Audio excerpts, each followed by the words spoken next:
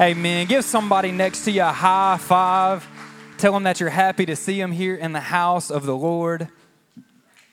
Man, I am sure glad that you're here hanging out with us the day after Christmas. I hope that you had a blessed holiday, got to open some good presents, spend some quality time with your family. But if you don't know me, my name is Cole. I'm the youth pastor here at Powerhouse Youth. And I just want to say, I'm so thankful to have the opportunity to open the Word of God with you this morning. It's definitely not something that I take lightly. And before we jump in and talk about everything we are to unpack this morning, I want to say a big thank you to Pastor John for allowing me to have this opportunity and to share his pulpit. And I'm so honored to be able to work alongside him and Miss Linnell and all of our other amazing pastors and staff. And if you would join me for a second, can we just make some noise and honor them this morning? Amen.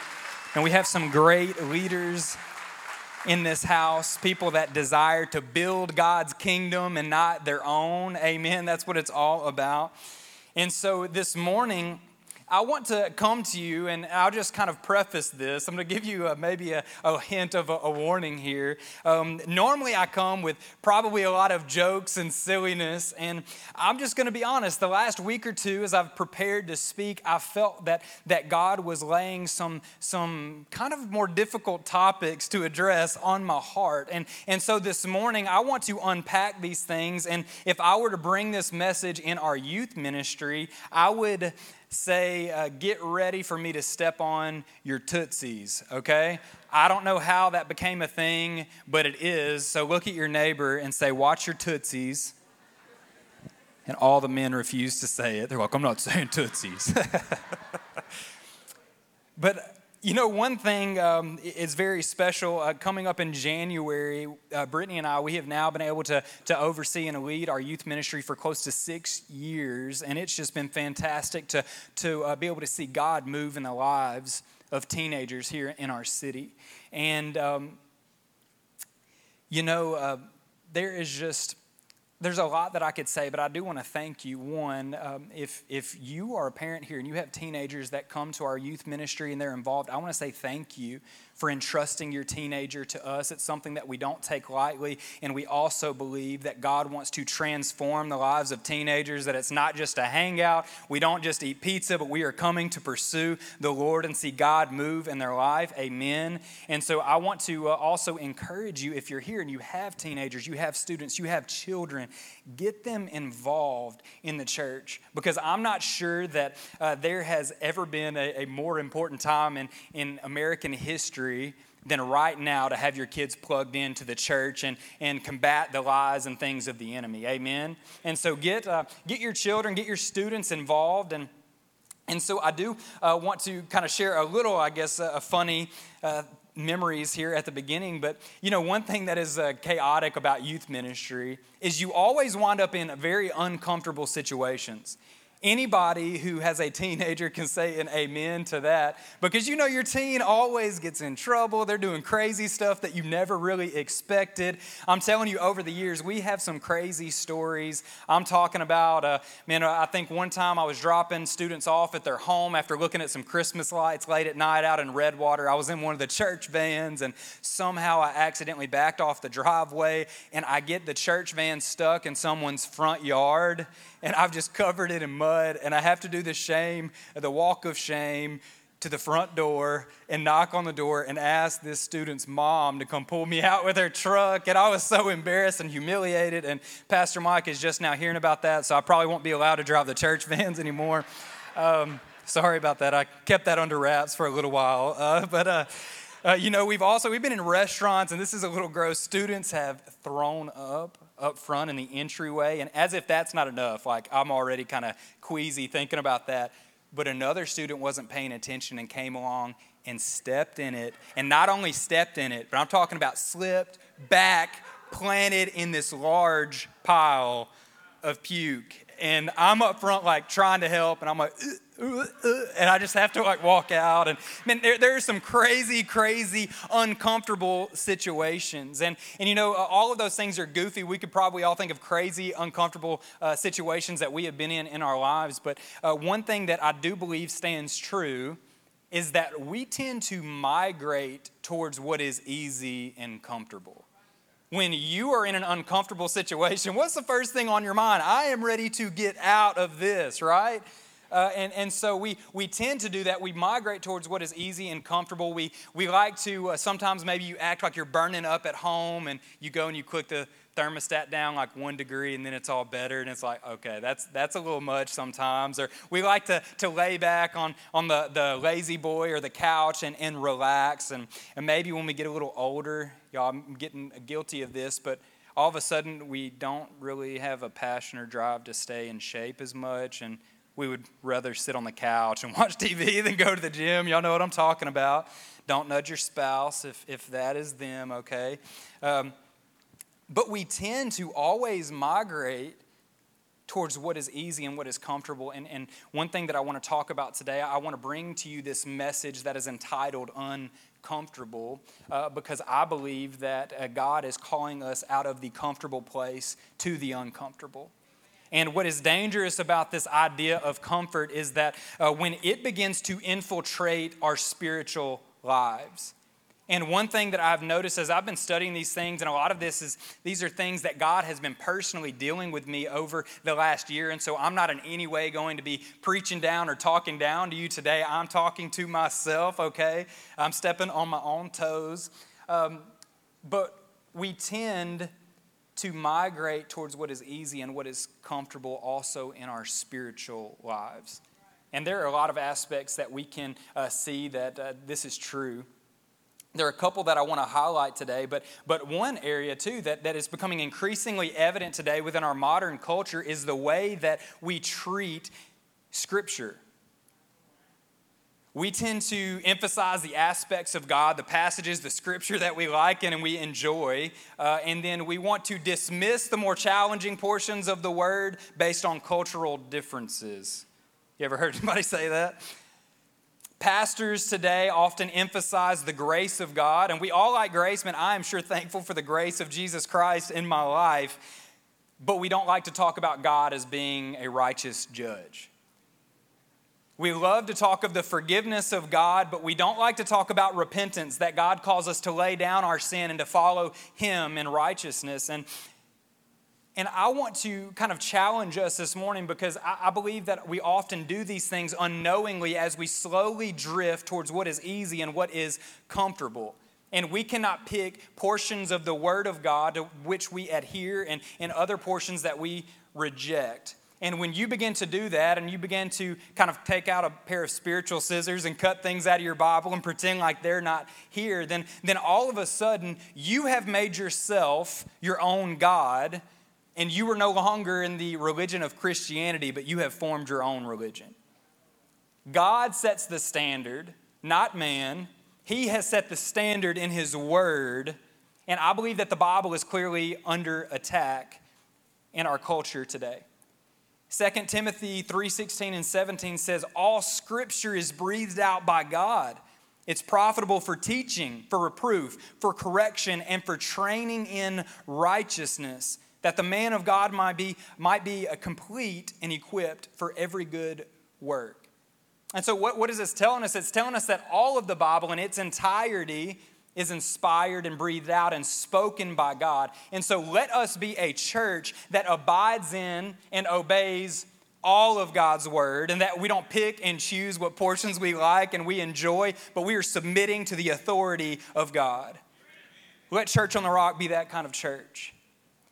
And so what is very scary to me, I believe as we begin to kind of drift towards comfort and what is easy, it affects us in a lot of ways. But I want to highlight two specifically this morning that God has been dealing with me about, and two that are not commonly talked about in the church. Okay, these are going to be a little challenging, but I want you to stay with me. And man, God has laid these things on my heart to share with you for a reason. And so I pray that you receive this well. But the first is a very, very encouraging topic, one that we're all going to be very excited about sharing. It's the topic of sin. I was expecting a big amen there, right? And no one got excited, but because we don't like talking about it. We don't, and in the church world, it's often something that we bring up, but we don't typically dive into and really clearly define. And so, according to the Lexham Bible Dictionary, sin is defined as any human activity that is contrary to God's will. Any activity that is contrary to God's will. And so when you begin to break down this topic of sin, there are a few ways that I would encourage you to look at it. The first is the topic of sins of commission. Things that we do, sins that we commit. This is kind of external sin. For many, sin only has to do with our external actions and the things that we do. There are a lot of big things that we would all agree with, like murder, lying, rape, adultery, stealing. Nearly all cultures throughout the entire world agree on these things, by the way.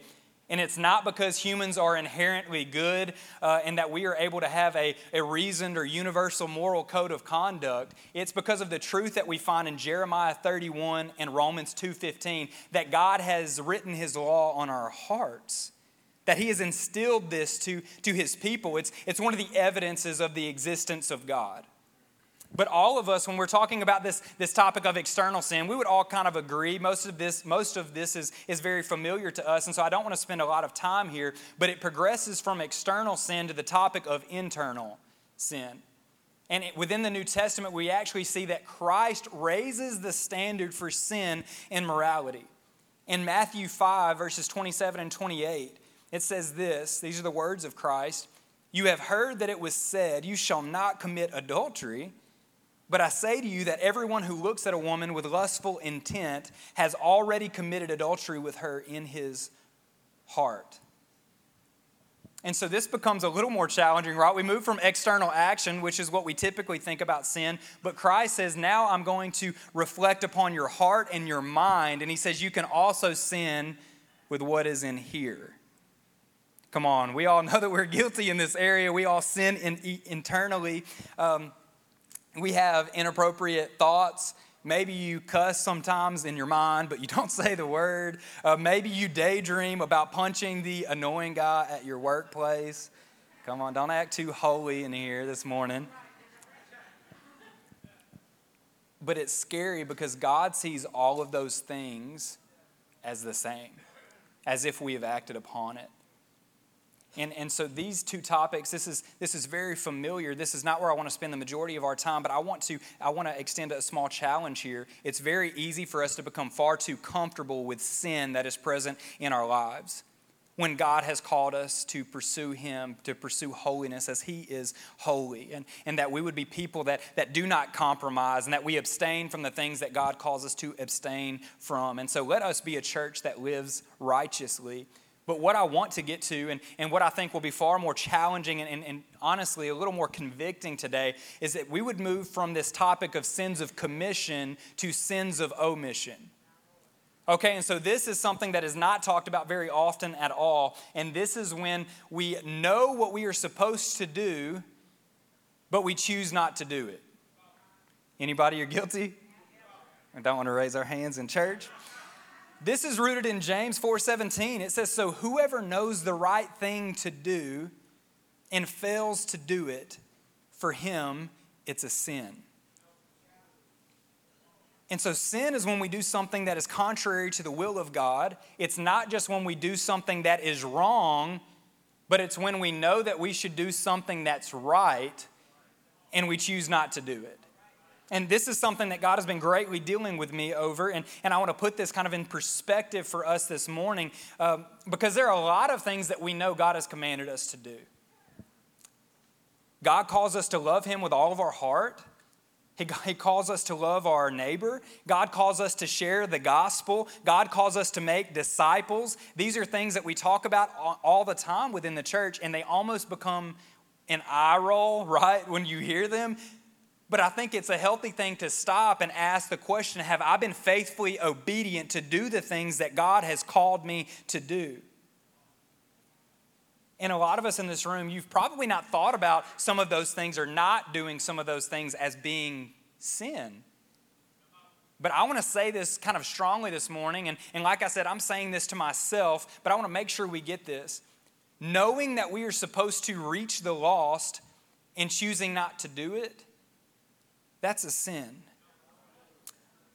Knowing that we are supposed to disciple new believers and urge them to spiritual maturity And choosing not to do that, it's a sin.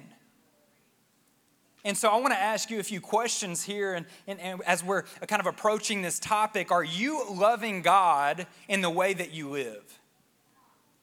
Are you loving the people around you the way that Jesus would? Are you striving to reach the lost that are around you every single day? Are you pouring into other people to help them draw closer to God? And if you're not, and you know that you should be, that's a sin by omission. We know better, but we often don't do it. And I want to be a little vulnerable here with you.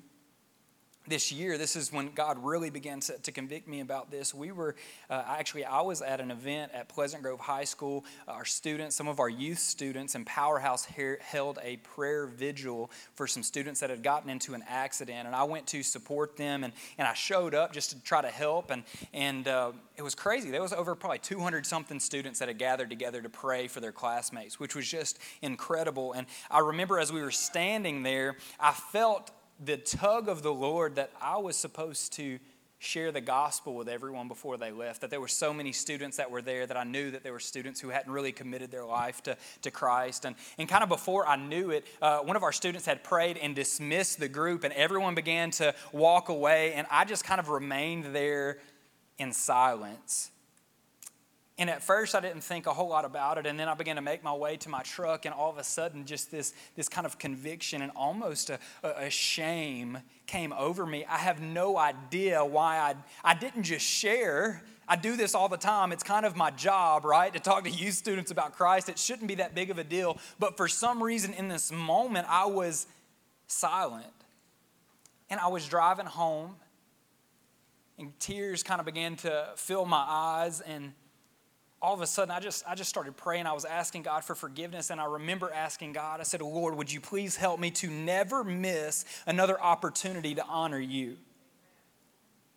And so this morning, as we begin to unpack this, and we're talking about some pretty challenging topics, I don't come here to heap a heavy burden on you that you can't carry, or to make you feel terrible because you're not doing everything that you're supposed to. But I've come here to challenge us to realize that I think if we were all honest, we would say, you know what, I've probably drifted to a place where I have become a little too comfortable. And I believe God is calling us out of our places of comfort to the uncomfortable. And this is exactly what Christ, what God did throughout the Old Testament, what Jesus did in the New Testament. He came to people who were in comfortable places, and he called them out into something better, because when you step out into faith, I believe that's when God engages and begins to do something awesome.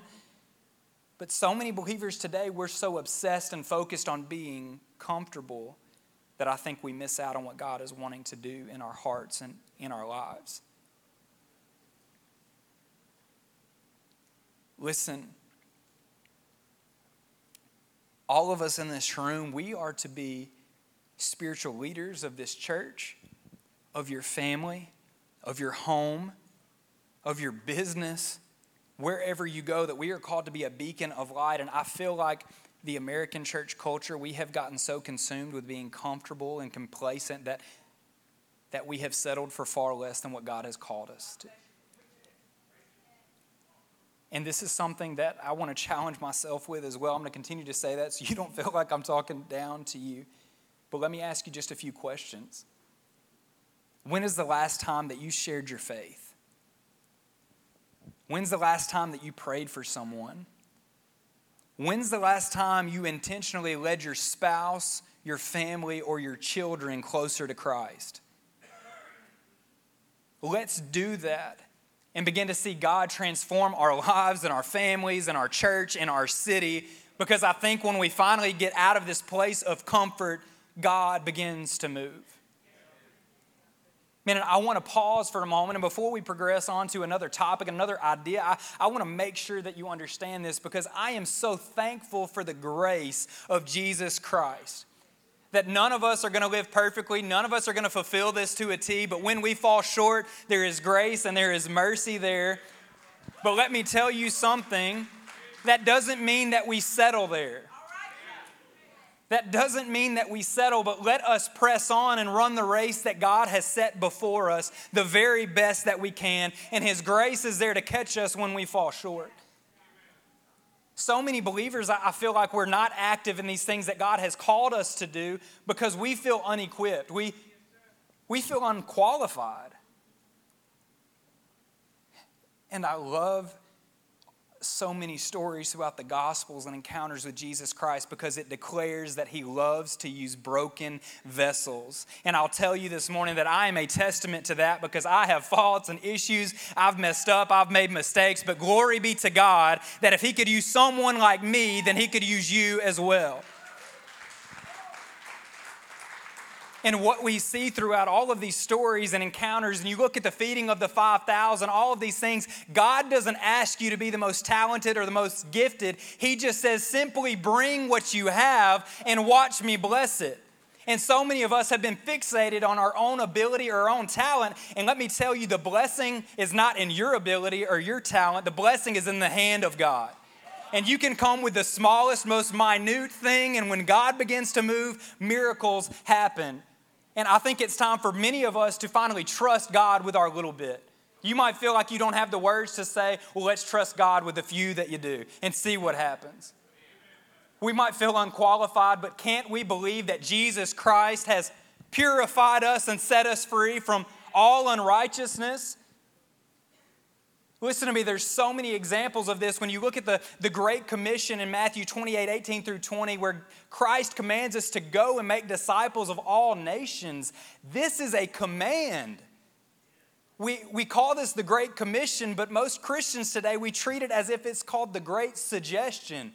We might get around to it if it's not too much to ask, if we're not too uncomfortable, if it's not too weird. Maybe if someone just comes up to me and asks, like, how do I be saved? Maybe then I'll share my faith. And listen to me, it is a command, and I don't know why we don't place the weight and the authority on those commands as say we do like the 10 Commandments. It's still a command of God, and when we choose not to obey those things, listen, we are sinning by omission. God wants us to step out of the comfortable place into the uncomfortable. And then He will begin to move in huge ways. And I think all of us in this room, we know we like being comfortable. But God is calling us to more. I want to move on to this thought, and I'm going to have to kind of blow through a few of these truths pretty quickly. But if you want to turn here, it's going to be in Matthew chapter 22. Okay, we've talked about sin and how our desire for comfort kind of affects our view of sin and how we live and all of those things. But also, I believe our desire for comfort greatly affects our pursuit of God. In Matthew chapter 22, the entire chapter is essentially about the religious leaders of the time coming to test and question Christ, trying to entrap Him. And what is beautiful is that Christ was never shown to be in the wrong. Amen. But they also, at the end of this chapter, they ask Him, they're questioning Him about the Old Testament law. And they ask Him, which is the greatest commandment? And this is when we get one of the most brilliant summations of the Old Testament law. And it's found in verse 37. This is what Jesus says. You shall love the Lord your God with all your heart, with all your soul, and with all your mind. And so we see that there is a call and an expectation for us to love God. And love here is more than an emotional term. It's more than just having an affection for God, but it is demonstrative in nature, meaning that we are called to demonstrate and to show our love for God in the way that we live. This is very similar to what is found in James 2:17, that faith without works is dead. Love and faith without works or action is meaningless. True love will manifest itself in action. And so if we truly love God and we are pursuing Him the way that He has called us to, then it is suggesting that it will begin to transform every aspect and arena of our lives. And so loving God is not something that we say, but it's something that we do. Our love for God is supposed to change how we think, how we act, how we behave, how we live, how we come to church and worship, that no longer am I concerned by what this person next to me think, but I'm honoring the one who set me free. And so this is a good time to pause for a moment and to be a little introspective and to ask yourself this question. Has your love for God really transformed your life in the way that you live, or is it just something that you say? Because God is asking us to love Him with everything that we are, with all of our being. And what is very interesting, when God commands us to love Him, He actually commands us to do this in 3 separate arenas. I want to touch on these very quickly, and then I want to rest on the last. The first is He calls us to love Him with our heart. The heart is the home of the affections, the seat of the will. This is typically more of the traditional view of love. We typically believe that we love with our emotions. The second is the soul, which is the center of life, the center of our being. This represents loving God with our life. A great depiction of this would be the early New Testament disciples, that they loved Christ unto death. They were willing to give their life for Him. But the third, I want to hang on for a bit. God calls us to pursue Him with the mind. The mind is the intellect, the powers of reason and logic. It represents loving God with our minds, our thought life, and our mental capacity. And so the arenas of the heart, the soul, they closely align with a more typical definition and view of love. But this call to love God with our minds is something that is not often talked about. In fact, in all my years of the church and listening to podcasts and sermons and reading books, I've actually never heard someone emphasize the call and the need to pursue God with our mind. And so what does this really mean? What does pursuing God with our minds actually mean? It means more than just mentally knowing that we love God. But I think the best way to describe it is through the word pursuit. That I will pursue God with my mind by pursuing Him with my intellect and my reason. I will chase after knowledge of Scripture, and in turn, I will get to know Him better, and my love for Him will grow. You know, out of these 3 areas, I believe the mind is the simplest term of the 3, but it is often the most neglected. And the great news about this, that God is calling us to pursue Him with our mind, means that Christianity, that our faith is not a faith that is unreasonable. We're not a religion of closed-minded dummies like everybody in the culture wants to paint us. No, God calls us to pursue Him with our mind. He wants us to ask questions because He knows that there are answers. He knows that they're there. He knows that there are truths to uncover. You see this in Jeremiah 29:13. It says, "You will seek me and find me when you seek me with all of your heart." That God wants us to seek Him with our heart, our soul, our mind, and then He is poised and ready to reveal Himself to us in a greater way. 1 Peter 3:15, it says, "But in your hearts honor Christ the Lord as holy, always being prepared to make a defense to anyone who asks you for a reason for the hope that is in you. Yet do it with gentleness and respect." And so Peter is telling us here, we've got to be ready to defend the faith. And for us to be prepared to defend the faith, we have got to pursue God with our mind. We've got to be able to explain the hard questions. We've got to be able to explain how it's logical and reasonable to pursue Christ and have faith in Him. And this is not just a challenge that is extended to pastors and ministers or small group leaders. This is something clearly intended for all Christians, that we are called to pursue God with our mind. And it's not only for the benefit of the individual person, but it is also instrumental in effectively reaching the lost in a postmodern age. I remember in seminary, this is one of the things that has just really, really stuck with me. But in one of my classes, we were looking at some of the current issues that are facing the American church. A large part of the class was talking about the decline in Christianity in our nation and the repercussions of that. And it seems like in the last number of years, a lot of the worldly movements, a lot of these agendas have just progressed and accelerated rapidly. And all of these resources that I was going through and I was reading and I was studying, everything had this recurring theme that it seemed to point back to the last several generations of American Christians where they have begun to stop pursuing God with their mind. That these agendas of the world have been able to progress because the average American Christian is no longer able to combat them.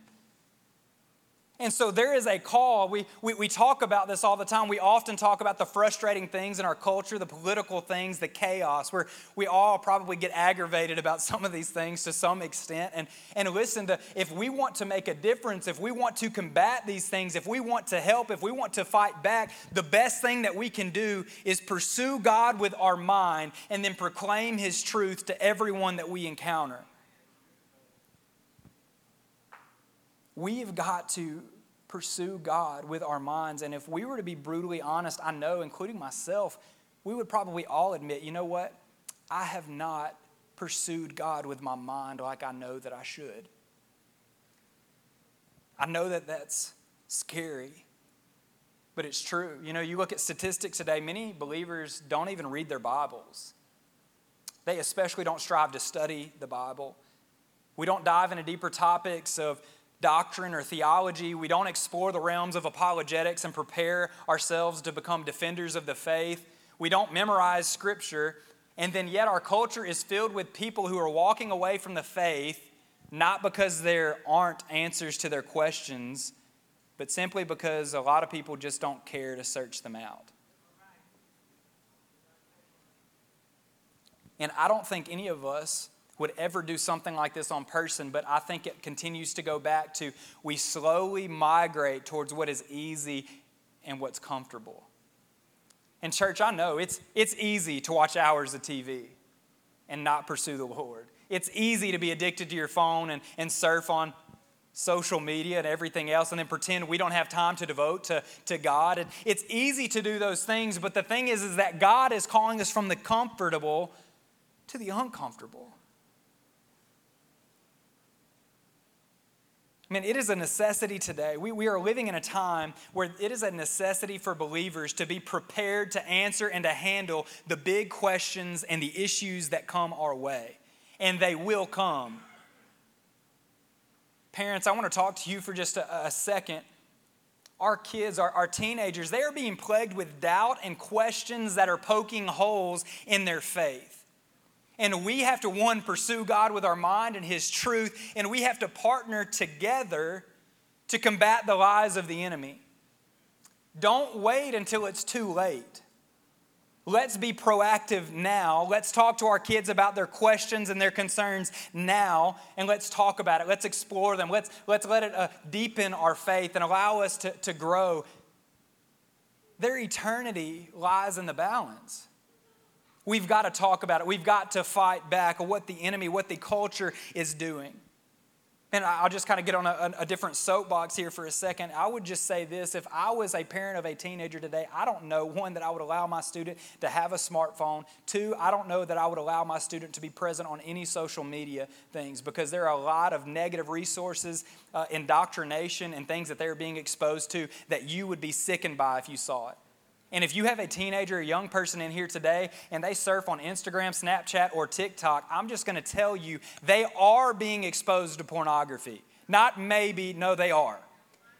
And I believe it is time for us to take back some of these things and realize that we are the gatekeepers, and we're not going to allow the enemy to come in and to steal our children. We will stand for truth. And I will just say this as well. I'll push just a touch further. You know, years and years ago, we would have thought of pornography and a lot of these lust issues as primarily a male-dominated issue. But today, according to the statistics, young girls have almost the same percentage of addiction of pornography as men. And so parents in here, I believe it is time for us to be engaged in what our children are doing, what content they're being exposed to. And we've got to fight the enemy and stand for righteousness because we are living in a time and a culture where the culture is winning and we have to pursue God here and fight with His truth. Let's be proactive. I mean, there are so many issues, so many things that I could talk about. I had to cut a lot of things out of my notes to touch on today that I couldn't get to. But there are a lot of reasons why we should pursue God with our mind. And one of them is a powerful truth that's found in John 17:17. It says, sanctify them in the truth. Your word is truth. And so it's showing that our pursuit, our mental pursuit of God is coupled with God's process of sanctification and transformation in the lives of believers. What sanctifies us? God's truth. What is God's truth? It's His word. And when we begin to feast on the Word of God and we begin to study it and yearn over it and ingest it rather than things of the culture, God uses that to transform and sanctify our lives. But when we fail to have a mental pursuit of God, I believe the opposite is also true, that we fail to become who God is calling us to be. People, we've got to begin to pursue God here. Not just with emotion, not just with affection. I want to extend to you one more idea as I get ready to close here in just a few moments. This is going to be a touch more controversial, okay? And so if I haven't stepped on your tootsies, I'm probably about to, okay? So just get ready. You can curl them up, whatever you need to do. Let's prepare. But over the last year, I believe this is what God has revealed to me about what is happening in our nation with all of the chaos that we have had to endure over the last 2 or 3 years. And so we're looking at this topic in Matthew 22:37. We are to pursue God with all of our heart, soul, and mind. Okay, there's 3 aspects. And so when we lack a mental pursuit of God, there are only two things for our faith and our love for God to be then rooted in: the heart and the soul. Why is that significant? Because both of those have strong ties to the emotion.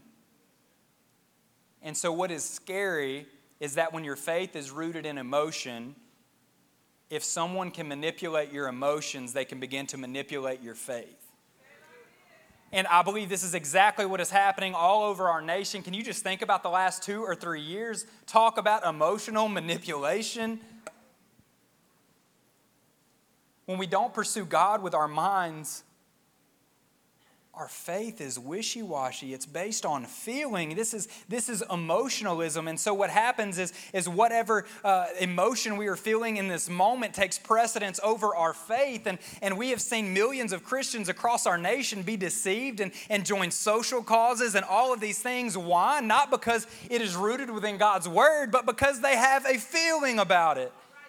And we've got to stop being ruled by our feelings and once again plant ourselves firmly in God's word.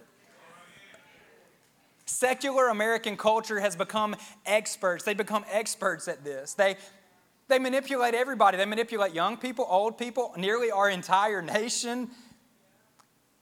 Nearly every social cause within the last 2 or 3 years that has gained traction, they haven't gained traction through meaningful thought or debate. Almost all of these things, the discussion or debate of these topics is discouraged, right? It really sounds like a movement that is based in reason and logic. No. All of these movements have started because the media and the culture take a specific story that will elicit a specific emotional response. And then when they do that, they then have authority over all who are ruled by emotion. And the reason we know that this is the enemy, because we have witnessed all of these things happening throughout our nation, the division, the dissension, people in the church being upset over this and that, and the chaos that comes. Church, we have to recognize the enemy and we have to combat it. Man, we have seen this process and strategy used to advance the LGBTQ community. We've seen this used to support the abortion industry. It's been used to divide all of us in the various Lives Matter movements over the last several years. It's been used to perpetuate fear of COVID and vaccinations and everything else. The enemy has been at work to divide what Christ came to unite. And I believe that it is time for us as a church to stand for God's truth, to stop allowing the enemy to manipulate us, to divide us, to cause dissension, and that we as the church body will stand firm on His word as our foundation. His word is the unshakable foundation, amen? And I believe through His word, through a mental pursuit of God, through a ridiculous obedience of His word and the empowerment of His Holy Spirit, I believe God can help us live the life that He has called us to live. But we have to be willing to leave the comfortable and get a little uncomfortable. And I don't know where you are. I don't know how your faith is right now. I don't know what your relationship with the Lord looks like, but I will just be open and honest with you. I am hungry for more of God. I don't desire to just come and have normal services. I don't desire just to open God's word and just kind of read a couple scriptures and go sit down. I am desiring to see God move in a huge way in our city, in our church. And let me tell you, the only way that we can begin to live in those things and walk in those things is when we get a little uncomfortable. I desire more of God. I want to see God move in your family, in your teenagers, in the lost people that are around you, your lost coworker, in our city. Wouldn't it be amazing to see God bring revival to the city of Texarkana because people finally stand for His truth and are empowered through His Holy Spirit? I believe that it can happen, but we have to get a little uncomfortable. We have to be willing to do that. We have to sacrifice. We've got to turn off the TV. We've got to turn off the phone. We've got to start controlling some things in our lives and our families' lives and let us pursue God and run after Him together. Man, God has called us to pursue Him with all of our being, with all of our heart, with all of our soul, with all of our mind. And I think for a lot of us today, I hope that you walk away saying, it's time for me to go to a deeper place. And there's a powerful quote by R.C. Sproul I want to share with you as I prepare to close. And this is something that's been really challenging for me. But and look at this. I believe it'll be on the screen for you. He says this, but real love is not an involuntary thing. It's something we do purposefully based on our knowledge of the person that we love. Nothing can be in the heart that is not first in the mind. And if we want to have an experience of God directly where we bypass the mind, we are on a fool's errand. It can't happen. We might increase emotion, entertainment, or excitement, but we're not going to increase the love of God because we can't love what we don't know. A mindless Christianity is no Christianity at all. Church, we have settled in a place of comfort for far too long, and I think it's time for us to stand up and say, I'm ready to step into the uncomfortable.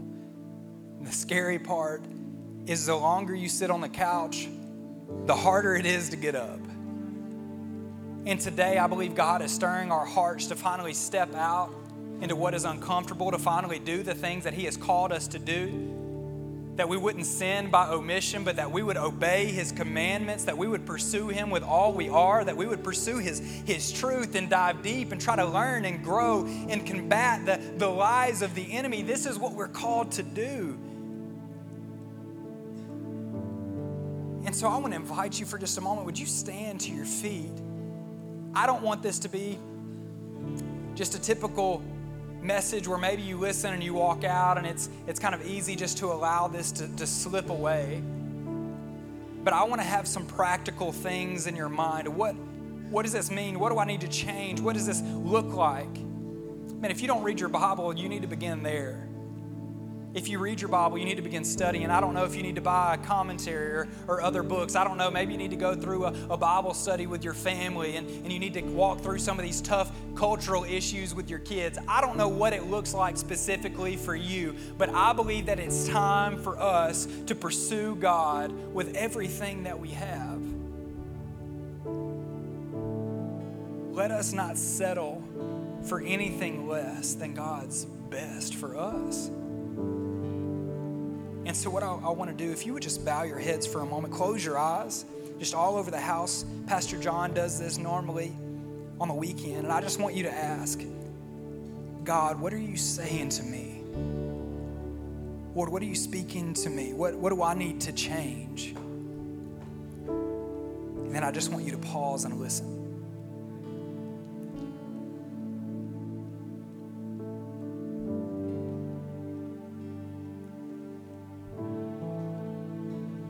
And I believe right now God is laying some things on your heart. Maybe there's some sin, there's some issues, there's some struggles that God is calling you to abstain from and to put to death. Maybe there are some ways that you've been sinning by omission and you have not been obedient to the calls and commands of Christ. Today, let today be the day that we begin to be faithful, that we share His love, that we go, we make disciples, we reach the lost. Maybe you're here and you're recognizing that you lack a mental pursuit, a strong foundation for your faith. And maybe you want to say it's time for me to mentally pursue the Lord. Whatever it is, I want you to just lift it up to the Lord for a moment. I want you to ask God, God, would you come and move in this area of my life? Come on, let God hear you. Would you come and move in this area of my life? Lord, today I pray over my friends. Lord, would you help us to not settle into what is comfortable and what is easy, but recognize that you call us to be uncomfortable. God, that we wouldn't settle and compromise in areas of sin, Lord, that we wouldn't sin by omission, but God, that we would fearfully obey everything that you have commanded us to do. That we would reach the lost, we would proclaim your truth, we'd pray for our friends, we would be bold. God, help us to do what you've called us to do and not back down from it. God, if we have lacked a pursuit of you mentally, if we have not studied, if we've not pushed ourselves to learn or grow, God, help us to do that because we can't even love you unless we know you. So today, Lord, help us. Use us, God, and we pray that you would come and move in this church, in our families, in this city. Lord, and no one would be able to deny that it was you. In Jesus' name. Everyone said, amen. Amen. This is what I'd like to do as we prepare to close this morning. One, I want to invite our prayer team down front. And if you need prayer for anything, we would love to have the opportunity to pray with you. It doesn't mean you're a terrible person at all. We all need prayer. But I want you to come. If you have a need, I want you to come and allow somebody to pray with you. Maybe there's something going on in your family. Maybe you want specific prayer for one of these things that was convicting for you. But besides that, today, maybe as I have been sharing, man, and essentially we've been talking about loving God and pursuing Him with all that we are. Essentially, it's ultimate surrender to the Lordship of Christ. And what I felt on my heart this morning is that there have been many people who have gone through and maybe even said prayers out of tradition to ask Christ to come into their life. And that's not what I'm asking you to do this morning. I'm asking you to surrender your life. There's a difference between repeating a prayer and surrendering your life. And I believe many American Christians have said a prayer but have not surrendered. And God asks for surrender. And so this morning, if you know that you need to make that decision, if you need to surrender your life to the Lordship of Christ, if you need to receive His forgiveness of sins and all that He paid for on the cross and the free gift of eternal life, let us pray with you. Don't leave here without making that decision to get right with God. And so our prayer team's going to be down front. If you would come and link hands with them, let us pray with you. But I'm going to step over to the cross, and if you want to surrender your life to Jesus Christ, I'd be honored to pray with you today. We love you so much. Thanks for being here. Let's worship a song together. Amen. You know, I was just looking up here as we closed. What a great, great word we just heard. What a great man of God. But I looked, we got his brother right here. You got Zach and Cole. I just want to give honor to his parents who are here. Just wave at us over there. They're right over there. I'm telling you, we have really gotten blessed. And I want you just to go the extra mile and pray for them. I'm telling you, both of these guys can preach. Both of these guys are men of God, have great wives, great families. But really keep them covered. Pray for them. And but this all started when somebody invited him to church. He comes to church. get saved. He invites his brother. And you see what can happen? Let's let this next year, let's invite, and cover these two guys. We're so blessed to have them here. Let's give God glory one time, and those prayer ministers are here to pray with you.